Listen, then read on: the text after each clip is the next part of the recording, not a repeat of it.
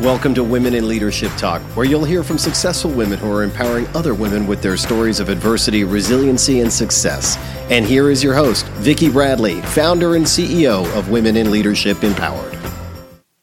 So welcome, everyone. Thank you so much for joining us today for our podcast conversation, Women in Leadership Talk. We are speaking with Dr. Rachel Cordetti Sargent today, who is a naturopath.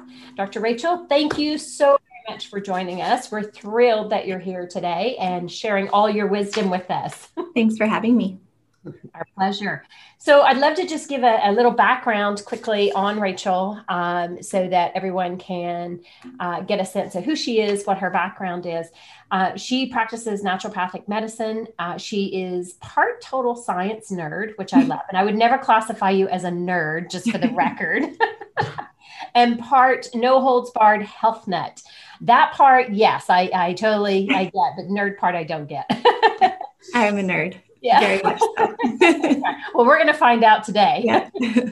So during her undergraduate studies in kinesiology at the University of Western Ontario, she learned a number of hormone imbalances and was told that conceiving would likely be a struggle. She worked with a naturopathic doctor to overcome these issues for herself. And it became clear to her that becoming a naturopathic doctor was her destiny. I'm super grateful for that.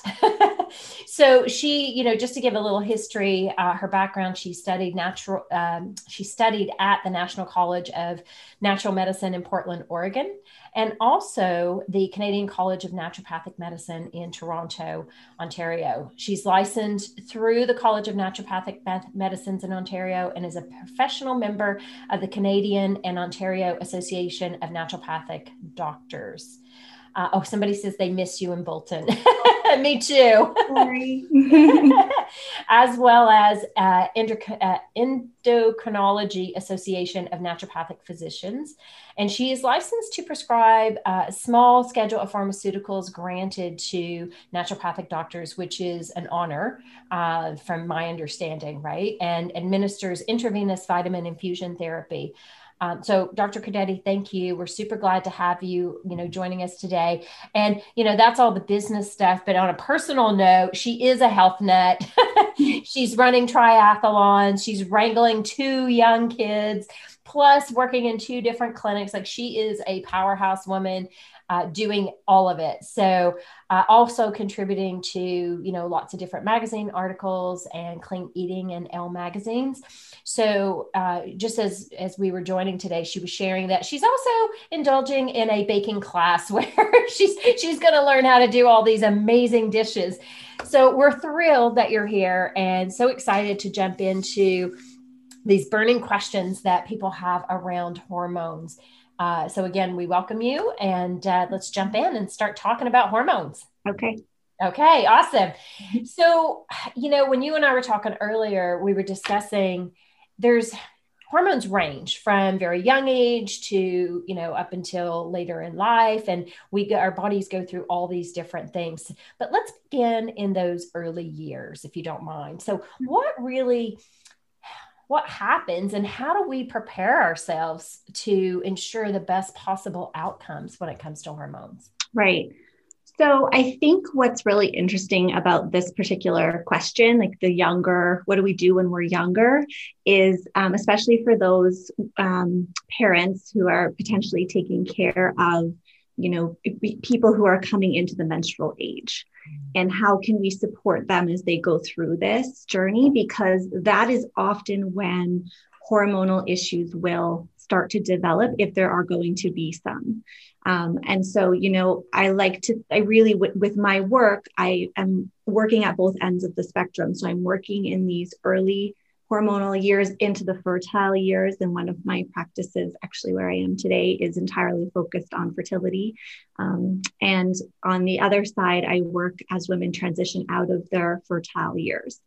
So what I find really interesting is, that when we're in this time of life, when we're in the early phases of working up to, potentially thinking about having children, we need to be aware of what our body is telling us. And it's always telling you something. And so we need to listen. And what has become very common these days is that we don't listen, Or we listen and we say, I'd like to turn that off, please. And so we might go to a healthcare provider and the solution will be, okay, well, let's begin an oral contraceptive medication. And we'll just turn everything off. And then we'll just pick up again when you might want to have kids. And so I'm often seeing that in my work where, there have been hormonal issues that have been presenting themselves from a young age, irregularity, acne, painful periods, very heavy periods, things like that. And women have been given the solution of, well, let's just turn it off right now. We'll use an oral contraceptive medication, and then we'll circle back when you want to have kids. And then, they'll come off the pill, and 6 months, a year later, they're wondering, well, why isn't this happening for me? Or why hasn't my period come back? And it's because we may have been masking those issues all along, and now we really have to deal with them. So, okay. And that's a great point. And, of course, you just took me back to my really young days. I'm so far on the other end of the spectrum now, and I'm grateful for that. But what are some of the things, what are some things you can do naturally? I mean, should we just go through the process? I've got a young teenager who's in the height of the acne, the heavy periods, the serious cramping. So do we just work through it, or what are your thoughts on that? Right. That's a great question. And it's always complicated by the fact that at that age, there will be, a lot of sexual interest developing as well. And we obviously want to be keeping our children safe. We want to be protecting against unwanted or unintended pregnancies, typically at that stage. And so there's always this conversation about, well, what do I do? Because when the body is telling us that something's up with those symptoms, in my job, that tells me something's going on. We need to look, especially if this menstruating person has been having issues for a number of years. For example, their period has come around, when they were 12 or 13, and then by 16, 17, they're still really struggling. Mm-hmm. They've been going through it for long enough now that we really need to be investigating what's going on imaging, what's going on with, with respect to hormone levels at that point. It's not always something that we'll look at very early, but it is something that we can address if it's been a number of years that a person has been menstruating and they're having difficulties. In the earlier days, what we'll often turn to more is, well, how can we support you from a dietary perspective to reduce inflammation? How can we support you from a lifestyle perspective? Especially one of the big ones is circadian rhythms. And that's something that a lot of young women are really impacting these days because of their late night blue light exposure. A lot of teens especially are not turning off their screens at all. One of the colleagues that I work with at my clinic in Burlington, she actually works almost exclusively with teens. And she's been telling me stories about how she has patients of hers who are on TikTok until 3 a.m. No, your hormones are on a cycle. Women in particular run on a 28-day cycle. I put that in brackets because it's not always exactly 28 days, but we run on a cycle, and our circadian cycle is tied in with that. So if there's any interruption with that, it will hugely impact your cycle. Okay. So we'll often hark back to those lifestyle, dietary, possible, helpful supplementation options when they're in their very, very young years. But if they're getting later into their teen years and it's really becoming a problem, then we'll do a little bit of deeper investigation. Okay. Wow. That's interesting.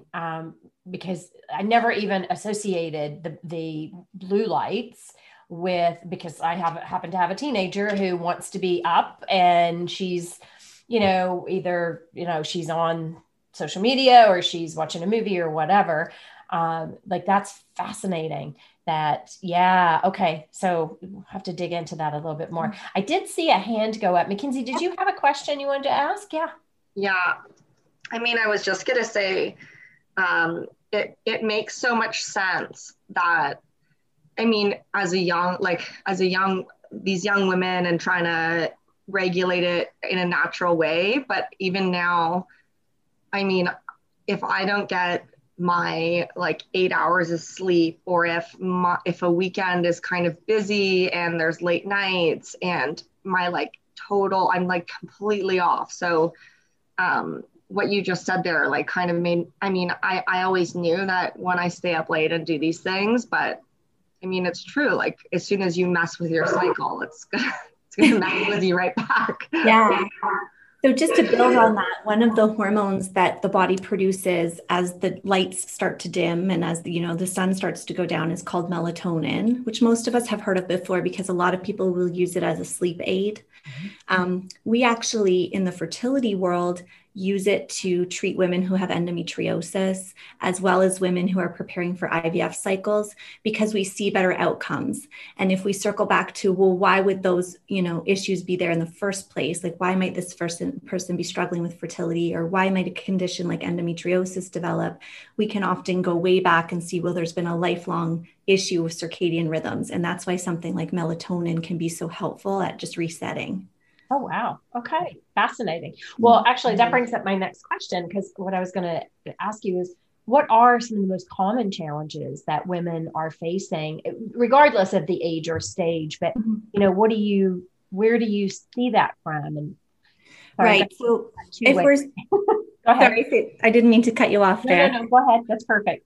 Yeah. So if we're looking, sort of closer to those early years of fertility, and being in the fertility years or the fertile years, and trying to conceive, some of the things we see coming up over and over and over again, something called polycystic ovarian syndrome is very common, and it's very much an endocrine disorder. So that's impacted heavily by blood sugar levels, as well as by androgen levels. So those are what we typically associate with the male pattern hormones, but females do have those hormones within them too.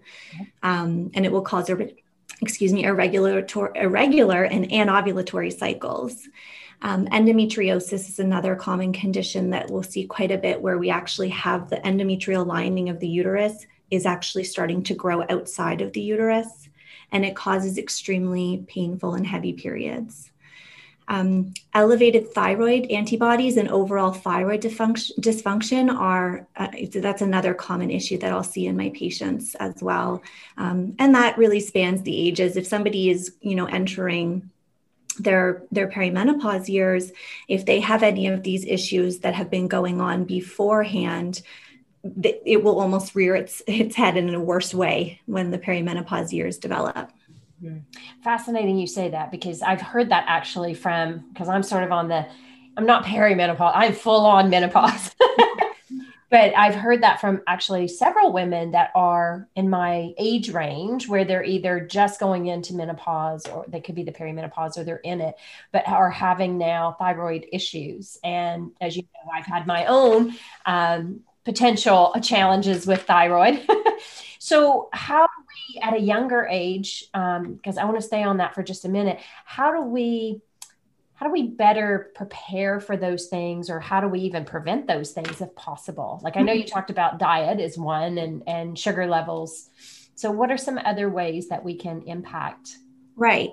And if we can think about this in a couple of different ways, right? So when I think about it from a fertility perspective, I will often borrow a term from one of my colleagues, who her approach is, well, we should plan for a baby like we plan for a wedding. And so if you've ever planned a wedding before, not that everyone has, but most of us have this idea in our head that a wedding takes a long time to plan, right? Maybe a year. For me personally, it was 2 years. You're doing a lot of work leading up to that. It's no different when you're preparing to bring a new life into the world, right? I mean, we need to make sure that you are a healthy human first before we can go ahead and create another healthy human, right? Yeah. And it's no different than when we're entering the perimenopause time as well. So for some women, they maybe didn't have to think too much about it. They easily conceived, really didn't have any issues with that. But then they come to their perimenopause time, and all of a sudden, a lot of things are developing, right? So if we want that journey to be smooth, and the perimenopause journey can last in some cases for 10 years, that's a long time. You don't want to be suffering for 10 years. So we really should be doing a thorough evaluation to determine what could impact you as you're going into this experience. What can we work on now so that this is going to be overall a gentle transition? Because it is a normal experience. We're not supposed to stay, fertile forever. But there can be a lot of things that impact it, and we do want to make it easier. Yeah. Well, let's jump into that because, those of us that are my age, like I watched my mother go through menopause, right? And she severely struggled. But, I'll bring up some of even my own issues. Like when you get to menopause, it's the weight gain, it's the, you can't sleep, it's the night sweats, the hot flashes, like all of those things that, we all encounter. It's normal, but it's, what are some of the, the ways that we can balance that out a little bit more so that it's not, and I'm saying this, I know you work with me on balancing it out, but I want to share that with our audience because, sometimes you think, what can I do? There's nothing I can do. It's just normal, but there are things that we can do. Oh, absolutely. And I think you bring up an interesting point there where there is often the approach with the menopause experience that, well, this is just how it is. And I can't tell you the number of times that I've had, a patient sit in my office and tell me, I spoke with my doctor about what I'm going through. And the response was, you're getting old. Yeah. Normal. What can we do? Do you want me to give you an antidepressant? And that's kind of where it ends. And so, when a person sits with me and initially, and when we first connect, they'll be spending 75 minutes with me. It's a long time. We will have the opportunity to really hear the symptoms and then to understand where we might need to be making some adjustments. And so I just want to clarify that, yes, it's a normal experience to go through the transition. It doesn't have to be an experience where you suffer greatly. Will there be some potential discomfort? Sure, but that's telling us maybe we need to look deeper at another way to support you. And I think another thing that's important to remember is, we are in a very different time of our evolution as a species. So if we think back, not even that long ago, women weren't living this long, right? Yeah, so true. A lot of women were coming to the time in their life where their period was no longer happening. They were going through menopause. They were in their menopause years. They might not be living that much longer afterwards. We have a lot of technology at our disposal now when it comes to healthcare. And we're living, my goodness, there was a lady on my street who yesterday turned 100. Right? Yay! Oh, beautiful. That's amazing, right? That's amazing. But we need those to be quality years. Yeah. And if you're suffering, you're not going to feel good. So we need to address that. And so when we look at, what are we going to look at, first of all, and then what are we going to do about it? So we're always taking a look at what's going on hormone-wise. So we'll just do normal hormone blood work. It's nothing fancy. We'll take a look at, and when I say hormones, I'm not just stopping specifically at the sex hormones, right? So yes, sure, estrogen, progesterone, testosterone, DHEA, sure, we'll check all of those things. But what about your thyroid? Those are thyroid hormones are very important as well. What about insulin? That's another hormone that's involved in blood sugar management. Let's take a look at that. We'll look at everything as well as nutrients. I always like to have a glance at what's going on with basic nutrients, because if there are any issues, even at that basic nutrient level, you're not going to feel good. Mm-hmm. So maybe if we work on that, you might feel a little better, and all of the other things don't present themselves as intensely. Mm-hmm. We're going to take a look at diet. We're going to take a look at lifestyle pieces. And, I give homework. You have to be willing to work. Darn. Better, right? And so some of the more advanced options include botanical medicine. So that is part of the training of a naturopathic doctor practicing in North America, is we have 4 years of training on botanical medicine. And so there are great plant options for managing a lot of menopause symptoms. So you might hear women talk about things like black cohosh or sage or chase tree or wild yam. We have a lot of options there that we can utilize. And then generally coming to the end of our, spectrum of options, lifestyle through to the most advanced is where we're looking at options like bioidentical, hormone replacement therapy, which is not the same therapy as the original hormone replacement therapy that was introduced in the mid 1900s. Okay. Can you talk about that a little bit? Because sure.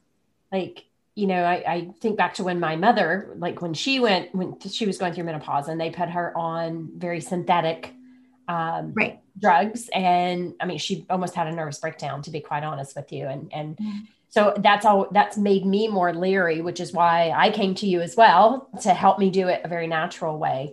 Mm-hmm. But maybe talk to us about, what are some of those options and differences, because everybody has a choice, right? And you're going to pick what works best for you. Mm-hmm. So maybe talk about that a little bit. Sure.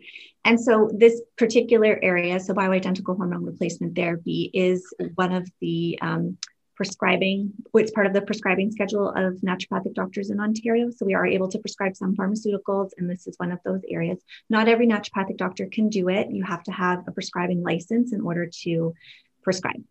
So we're looking at bioidentical progesterone, bioidentical estrogen. Naturopathic doctors in Ontario can't prescribe bioidentical DHEA or testosterone, but we can refer out when those options are needed so that patients are well taken care of. And so these particular therapies are very different from what was utilized back in the mid 1950s. So those were synthetic. They were very strong. Mm-hmm. Often estrogen was being used unopposed. So what that means is women were being given estrogen without any progesterone to oppose it. Mm-hmm. And so we were starting to see the development of cancers. Mm-hmm. And so what the phase that we're in now with hormone replacement therapy is very different. It's very gentle. It's bioidentical. We start low and slow. We do a lot of what I call cover your ass stuff before we even prescribe it. What's going on with your uterus? Do you have any growths there? What's going on with your breast tissue? Do we have any growths there? If you do, well, maybe we're not going to give you estrogen. Maybe we'll stick with something else instead. So we're doing this in a very gentle and safe way. And I have to say, it is something that I feel very privileged to be able to offer my patients, because I know a lot of family doctors are trying to manage these things and don't have the training necessarily to do that all of the time. So they don't know what to do for their patients. Mm-hmm. Very true. Well, my own doctor, I mean, he said that from the beginning. He was like, that is not my specialty, and let's make sure you're with the right person. And I've had other health challenges. So for me, natural was I felt the best option for myself personally. So that's great. And it's important, I think, for women to recognize that there are many options, regardless, again, whether you're, looking to have a child, build a family, or if you're on the other end of the spectrum, knowing that there's different ways that you can address and support your body in a way that is healthy. Yeah. And so that's one of the things I want us to talk about too is, how do I want to word this? We are programmed really not to talk about our bodies, right? Like it's kind of a taboo subject, or at least it was in my years growing up. Like I try and talk to my daughter about it and she goes, "Mom, I'm not talking to you." Right. Like, so we've gone from one extreme to the other where I'm very open and, I guess, how do we get better at talking about our bodies and some of the things that we're facing? Mm-hmm. Because we usually shy away or hide from it because we think, oh, something must be wrong with us. Mm. Right. And so I think that is an interesting point to bring up for sure. And I would say that if you don't want to talk about it openly with others, I know that in some families and in some cultures that is not supported. You don't talk about what's going on with, especially if it's more of what we would call like a female complaint. You just don't. So fine, but then you want to be listening to what your body's telling you and sharing it with a healthcare provider whom you trust, who you feel is willing to work with you wholly and completely to understand what's going on and what can be done, right? I think if we're talking about the teen years in particular, it's such an awkward time that, they're probably not going to want to have these deep conversations with their parents potentially, or their guardians, or whomever is helping them go through it. I know I didn't really want to talk about it with my mom, even though she probably wanted to talk about it. And so then who can we set those young people up with so that they feel supported? And they're out there. There are healthcare providers who this is what they do. Wow. Mm-hmm. Yeah, I just think that one's so important. And, your mom and I've had this conversation before too, about, how we're not comfortable necessarily, or women in particular, we're not comfortable talking about just our bodies and the experiences that we have, but also, really getting to know your body. I mean, that is so important, because we think it's like a taboo subject, right? Mm-hmm. And it's not taboo. It's who you are. And so it's, how do we get intimate with ourselves so that we can, really make sure we are preparing ourselves for that long life. Like, to your point of your neighbor turning 100 years old, like that is a complete, mind, body, spirit, every aspect of your being has to be at its best in order to achieve that longevity. Right. And I think you bring up two interesting points there that I'd like to speak to. So number one,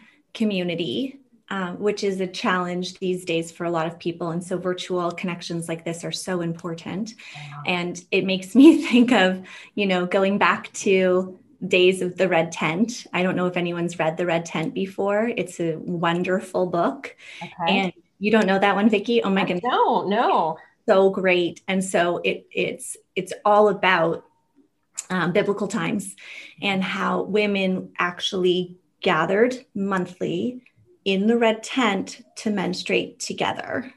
Oh, beautiful. Okay. And they're all sitting together for a week. I know, of course, this brings up some issues, like, why do we need to segregate women when they're bleeding? I don't know. That's weird.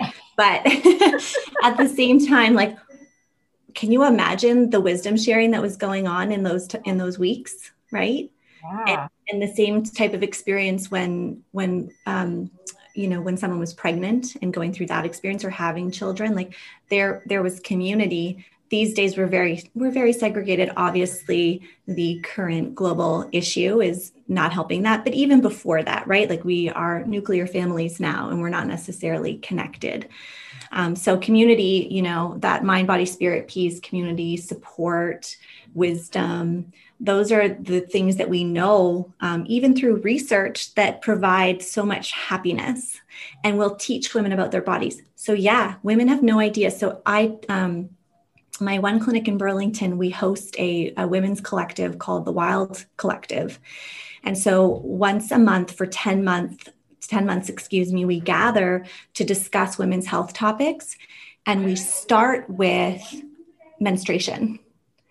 And the number of women who have no idea what is normal and what the body goes through on a monthly basis. And I know none of us were paying attention in health class when we were teenagers because we were so embarrassed. I get that, right?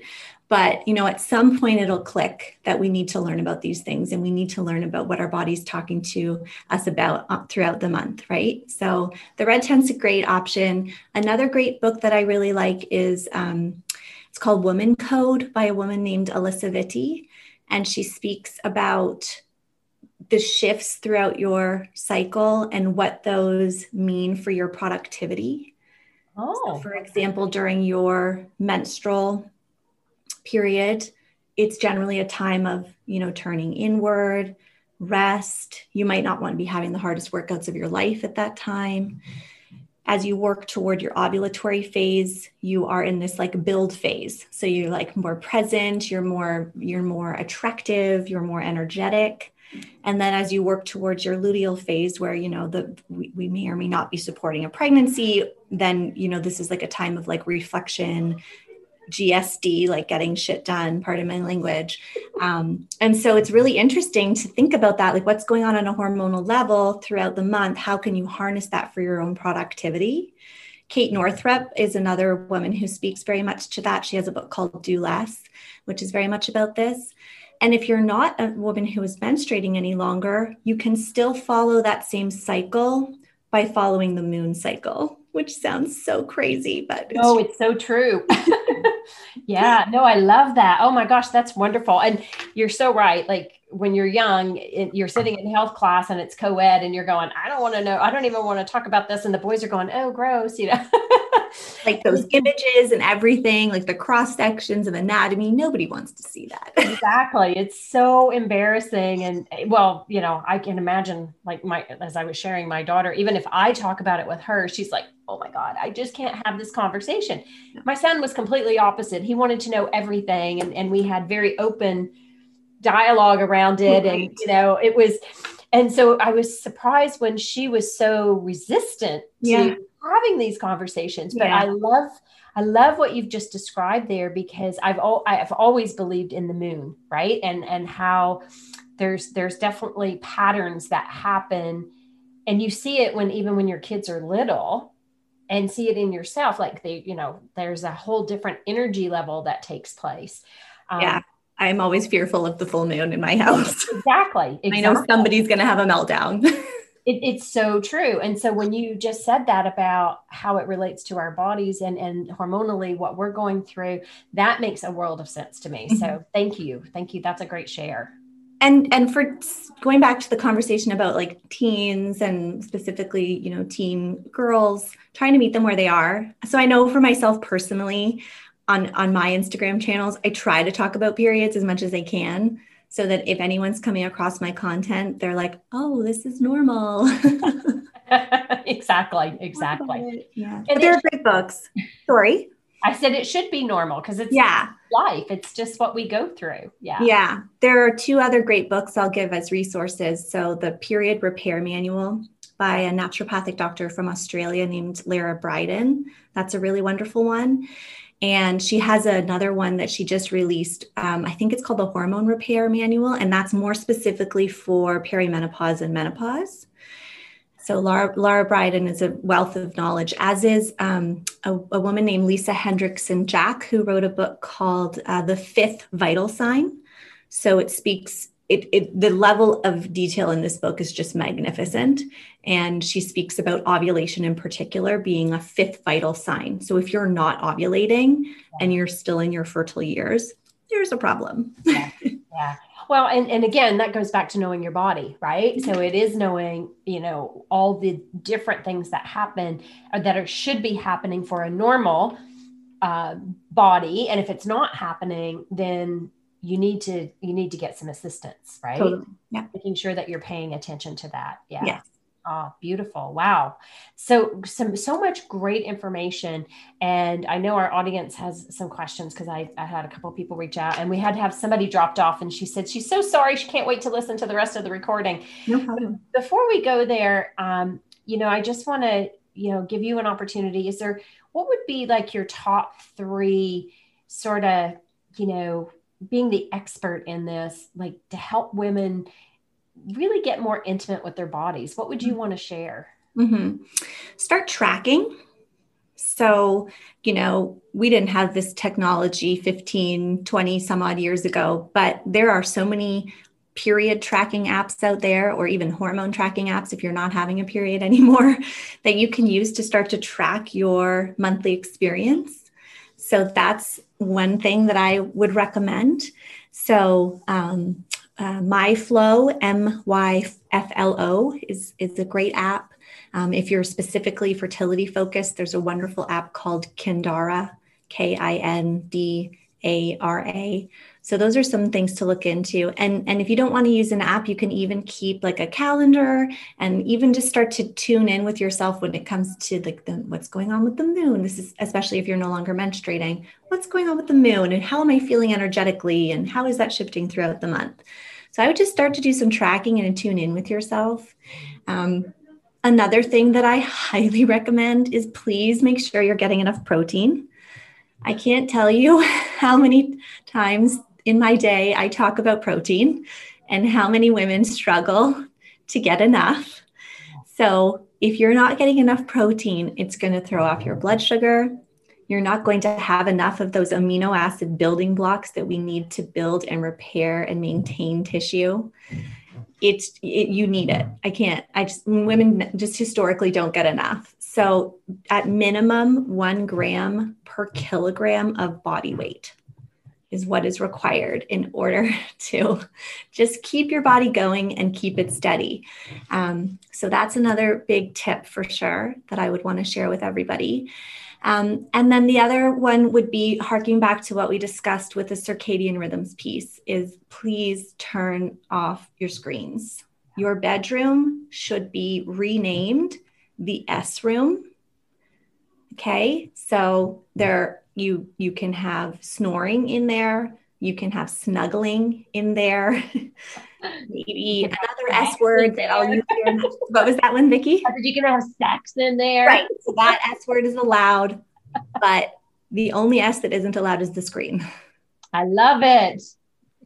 None of those. They should not be anywhere near your bedroom. Okay. That's very smart. So, and like an hour, if you can swing it, an hour before bed, those should be off. Yeah. If there's something that's really crucial that needs to get done, please get yourself some blue light blocking glasses. Please install the Flux app onto your desktop or your laptop so it filters out the blue light. Even some of the phones and tablets these days have that option where it'll filter out the blue light so that we're not, messing with that melatonin production. But keep in mind, whatever's on the screen is still very stimulating, right? So, yeah. Those are the top 3. Okay, those are great shares. So I just want to piggyback onto your protein comment. Because yes, Vicki. Yes. So I would be that patient who, I have a daughter who's vegetarian and I was, trying to not cook multiple meals. And so I will share with you what Dr. Credetti is saying is absolute fact-based, because I was eating very little protein and my insulin numbers went crazy, like off the chart crazy. And so Dr. Credetti has been working with me along with Tosca, who's on here, between my strike sugar and making sure I'm getting more protein to balance out those numbers. And I couldn't figure it out because, I was gaining weight, but I knew I was gaining weight because of menopause. But then it was also because I wasn't nourishing my body the way it needed. And I think we get confused, right? Because there's so many different diets and stories and everybody has a different approach, but you really have to know your body. And that protein piece, I can't agree. Like, you've sold me on that, because I feel better. Like, I have more energy. I'm sleeping better. All of the things that you're talking about are coming into natural rhythm because I've strike sugar. I'm in week 6, yay me. And I'm having my protein. So it's important, and that's really why I wanted you to be on here today too, is to share some of these things, because it gets overwhelming sometimes to know what to do. And it's not difficult if we just really listen to our bodies. Absolutely. And regardless of the diet that you're choosing to follow, protein needs to be at the heart of it. If you're choosing to follow a plant-based diet, fine. If you're choosing to be vegetarian, fine. If you're choosing to be vegan, fine. I still need you to get enough protein. That's not an excuse to all of a sudden be like a carb bunny. You can't do that. It's not going to work. Yeah. And that's been a great help for me, even with Zoe, with my daughter, right? Making sure that she is getting enough protein in different ways. Mm-hmm. So thank you for that. And just before I open up to questions, I do want to mention one more thing, because Dr. Credetti has another superpower that I love. She does facial rejuvenation for her clients, which is acupuncture. And I am addicted to it. I absolutely love it. Yes, Tosca, exactly. Because it sounds a little scary because it is acupuncture in your face, but it is the most relaxing zen. Like I can see her for an hour and I feel like I've been at a spa all day, just because it completely relaxes your body. So that's a hidden superpower that she has. And if anyone's interested, Rachel, maybe I can get you to put your contact in the chat so that everybody has that. Yeah. And so whether it's, regarding your hormones, looking to, have just a really good balanced naturopathic approach to, how we take care of ourselves, or if you're interested in facial rejuvenation, like she gets a +10 rating from me. So thank you for that. Yeah, so let's open up to questions. Yeah. So yes, I see Tosca's got her hand up there, and I think Mackenzie had a question. I know Karen had a question. So let's, Tosca, do you want to lead us on this one? Sure. So Rachel, thanks for all that information about protein. You know that I'm the queen of protein, so I'm 100% there. But I just want to clarify your quote. You said 1 gram per kilogram of body weight. Is that per day? Yes, per day. Or per meal? No, per day. Okay, 1 gram Thanks. per kilogram of body weight. That's like your daily goal that you should be trying to achieve. And that's at minimum. In some cases, in some cases we need to have more, but generally when I throw that number out there and, women will do a quick calculation, they're like, oh, I'm not getting that. Well, because you think it's a lot, but what I've learned from you and Tosca is you can get the protein in lots of different ways, right? And so that adds up actually quicker, because I was that person. I was like, oh my gosh, Rachel, I can't have that much protein. Like that's just not even doable for me. But it is doable, and I have been doing it. And the thing is too, when you eat more protein, then you're not hungry. So you're not wanting to do the snacking. Like I have to actually make myself go and have something sometimes, because it's like, I'm not hungry, but I know that I need to do it to keep everything working the way that it should be working. Yeah. Awesome. Thank you. And Karen, okay. So Karen, do you want to say your question out loud, or do you want me to just read it? Just go ahead and read it. That's fine. Okay. So, and thank you for the question. So she says, how would you identify you are beginning to enter perimenopause? I have not had the opportunity to do any research on it on my own yet. And my cycles are already very irregular because I have PCOS. Right. So good question. I will provide a personal share here. I'm 36 and I am beginning my perimenopause journey. I'm very young to be going through this, but I have a very low ovarian reserve. And so it's natural for me technically because of that. So I'll give you some examples of how I started to notice it for myself. Yes, irregular cycles can be a flag. If you have PCOS and your cycles are already irregular, then that might not be something that will give it away. So some of the symptoms that can start to develop with perimenopause, and the list is long. Like when I'm doing an intake with a patient that's more perimenopause focused, are you having hot flashes? Are your breasts tender and swollen? Are you noticing thinning hair? Is your hair becoming dry? Is your libido tanking? Are you able to have an orgasm? Are you vaginally dry? Do your joints hurt? These are some of the things, like it's a lot, right? And so many other things can mask as a perimenopause experience that it can be hard to tease it out sometime. So there's that, going back to the idea of tracking your symptoms and seeing what's going on, and then working with someone to help put the pieces together.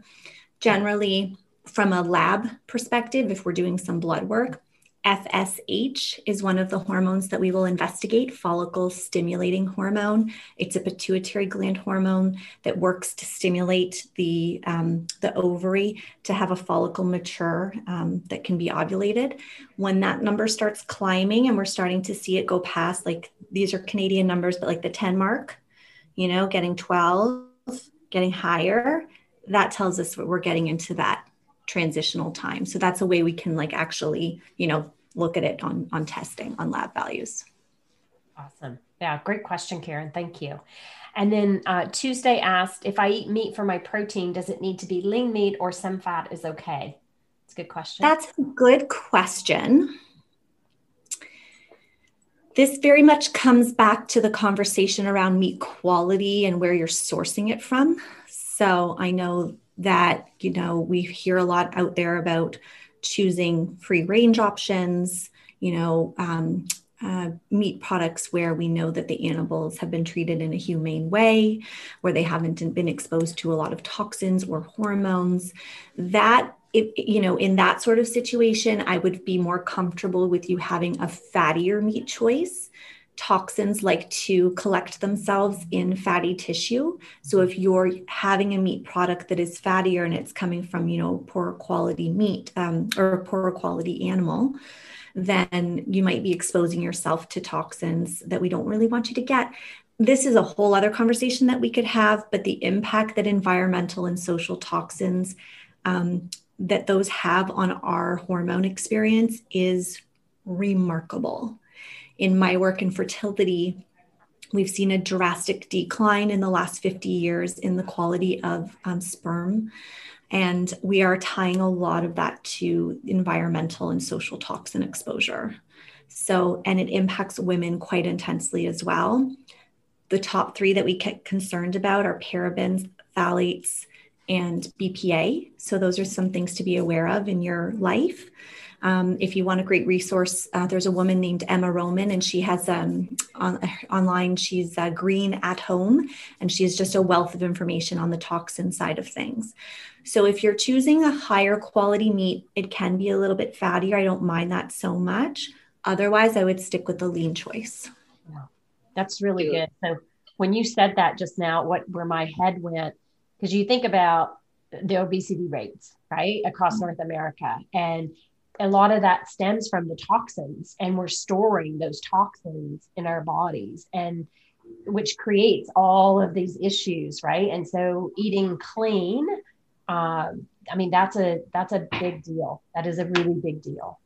And if you're wanting to be mindful with your dollars, always adhere to the environmental working groups, Clean 15 and Dirty Dozen produce checklist, which you can find online. And it'll give you a list of the cleanest 15 produce items, which you don't have to purchase organic, and the dirtiest dozen. And it's usually like Dirty Dozen Plus, like there are usually a few more than 12 in there, where you'll definitely want to be purchasing those as organic choices. So some of the top ones, almost the last couple of years, it's been consistently strawberries. So that as the dirtiest. Oh, wow. Okay. Yeah, I'm a little bit in my house. I'm very, when we're doing the grocery list, we one of our COVID, wins this year was we finally got into steady meal planning. And so we'll sit down and prepare the menu for the week, and we'll prepare our grocery list, and we'll, put our order in so we don't even have to go to the store anymore.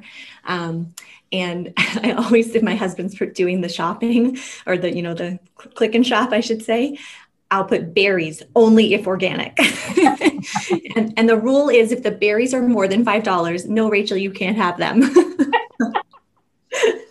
are some good rules though, right? Yes. Because you don't, because traditionally we think, oh, berries, fruit, it's good, right? I mean, it's natural, it's good. And we don't always think about the chemicals that are used or, Mackenzie just asked, what was the website? I'm gonna type it in. Okay. So we're not always thinking about that, and that's a really great call out, right? Because it's making smart choices, and and again, it is a choice, but it's paying attention to what we are putting in our bodies. Clean 15, awesome. Okay, I love it. Okay, any other questions from our audience before we begin to wrap up here? Just give it a quick. I'll put Green at Home. I have another one. Yes, Tuesday, go. Sorry. No, don't. I have 3 boys, so I know they still have their hormones. I know we were focusing on women, but 2 of them are going through the teenage phase and having skin problems. So I just want to see if what I can do to help them go through that phase. Mm-hmm. Right. And so I'm I don't want to get too personal with your kids. So I'll speak to some of the concerns that can often come up with teenage males. So mood changes for sure can develop. Acne can sometimes be a problem. Athleticism. So sometimes I've seen, I don't work with a lot of teenage males, but colleagues who I have worked with them having difficulties with fatigue, with energy levels, with performance in their athletic abilities. And often that'll tie into mood as well. So it's really no different when we're speaking about teenage males and teenage and females, really teenage persons overall. No matter how you're choosing to identify yourself gender-wise, that you want to be looking at the basics, what's going on with your diet, what's going on with your athletics. And I shouldn't say athletics, that's not the word that I meant. I did a big workout this morning and she was talking all about athletes. So that word's in my head right now. But so what's going on with diet? What's going on with physical activity, that's what I wanted to say. So movement, what's going on with sleep? Yeah. What's going on with that? Like what is going on the screens? So I have my mom's brother, one of her brothers lives in Michigan with his wife and their 2 sons. And one thing that I always found to be very remarkable about their choices with their teenagers is that there were absolutely no screens allowed in their bedrooms. So screens had to stay in an open space. And so that was in the kitchen. And this is like an N of 2 in this circumstance, but the difference that I see in those particular teenage boys compared to others is pretty remarkable. So that's another thing to consider. I have a huge battle then to fight with the boys on this. I hope I can convince them. The screens are so pervasive, but it's hard because they're living this whole other life that we just don't even know about, right? Yes. And what they're being exposed to on the screens and how that's impacting their hormones, how it's impacting their development, how it's impacting their brains, right? The levels of anxiety, especially with what's going on in the world, are just through the roof. Yeah.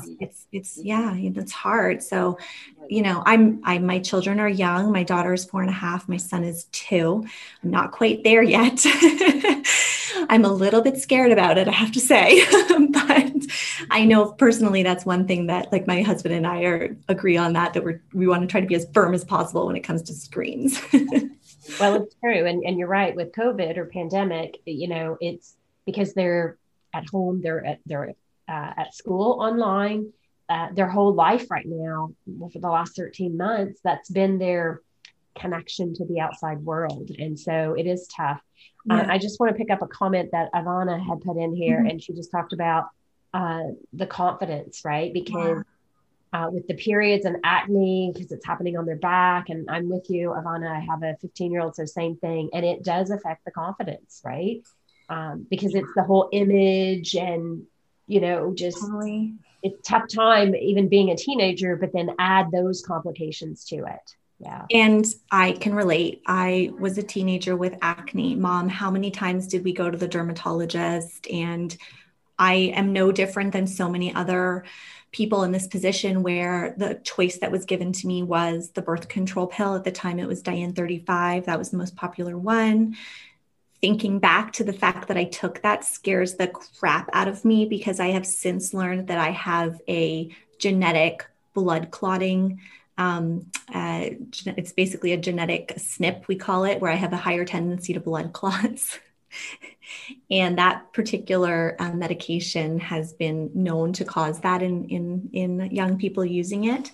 Wow. So I'm like, I can't even, but I didn't know any better at the time, right? We just didn't really know.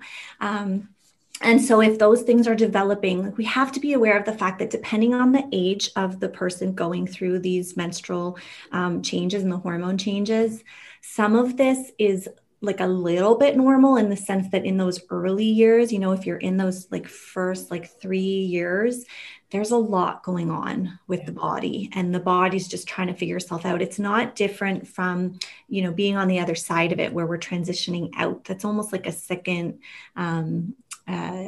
puberty, really, in a way. Like one we're ramping up, the other we're ramping down, and it's like not a fun experience.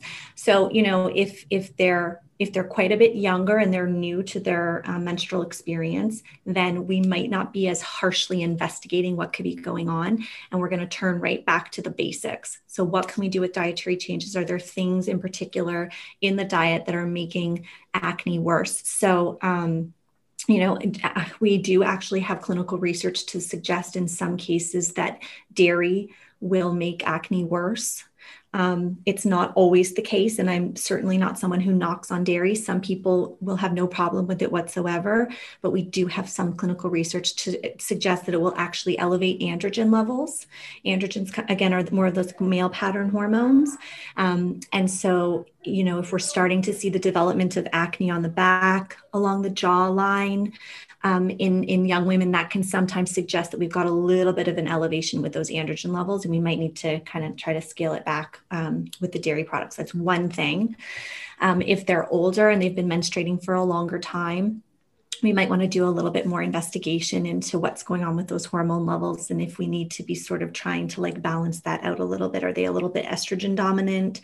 Do we need to try to reduce that? Think about the toxin exposure, because BPAs in particular, that's an endocrine mimicker that will actually make you look more estrogen dominant. Phthalates are problematic, parabens, like I mentioned. So circle back to those, like the real basic stuff. What's going on with diet? What's going on with your toxin exposure? What's your exercise like? What's your water intake like? What's going on also with the sleep, the basics. I'm saying it over and over again. I wish I had a magical pill, and sometimes I do. But, I'm not really treating anybody here on this call because you're not necessarily my patients. So this is like the basics. If you're going to start to want to treat things, then you'll want to have some support on that. Absolutely. Yeah. And I'm just going to reference what Karen had just shared. She talked about birth control, like when she went on birth control, had no idea what the long-term impact would be. And because her PCOS wasn't diagnosed until her 30s, the birth control pills actually masked it. And I think that's true with any, whether it's vaccines, whether it's pills, whether it's, there are other complications that can occur. And so it is knowing and having that, being aware of what we've put into our bodies and what the impact can be. Yeah. And I like what Mackenzie has mentioned here about potentially being on an oral contraceptive medication or another type of birth control medication for 10 plus years. So circling back to that, we will sometimes ask patients to consider it. And this is not something that I can prescribe, but I will have these conversations with my patients because they're using these things. Is it the type of thing where maybe we can harness the medication's properties for contraceptive purposes, for example, for a couple of years? So we can get you through a little bit of a difficult time. And then you're going to come off of it. So Lisa Hendrickson-Jack, who I mentioned, her book, The Fifth Vital Sign, she has a whole chapter on oral contraceptive medication.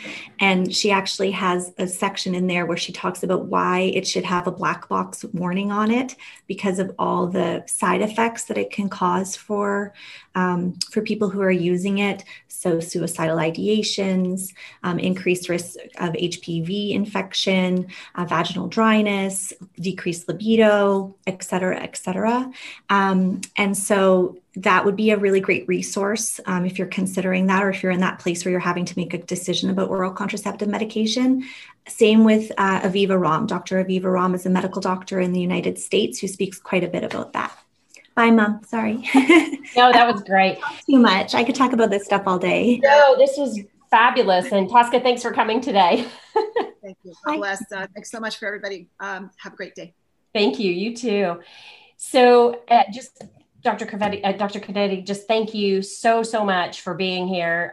This has been amazing. We've covered, I know there's so much more, we could spend hours literally talking about this, but so much great information that you've shared. And thank you so much. And to our guests that are here today, thank you all for joining us and for your great questions. And, you'll get the recording as well. And if you know somebody who's struggling with hormones, like share this information with them, because the more we inform and it's that community, like you talked about, Dr. Cordetti, just making sure that we're reaching out to others to, just share information. Yeah. But you've been a pleasure. Thank you so much. And everybody, wishing you the best. And thanks for joining us today. Thanks so much, everybody. Nice to meet all of you. Thank you for everything. This was amazing. You're most welcome. Have a great day. Bye. Sunshine. Bye. Thank you for joining us for Will Talk, sponsored by Women in Leadership Empowered. To learn more about our programs, please visit www.willempowered.com. We look forward to seeing you in our community.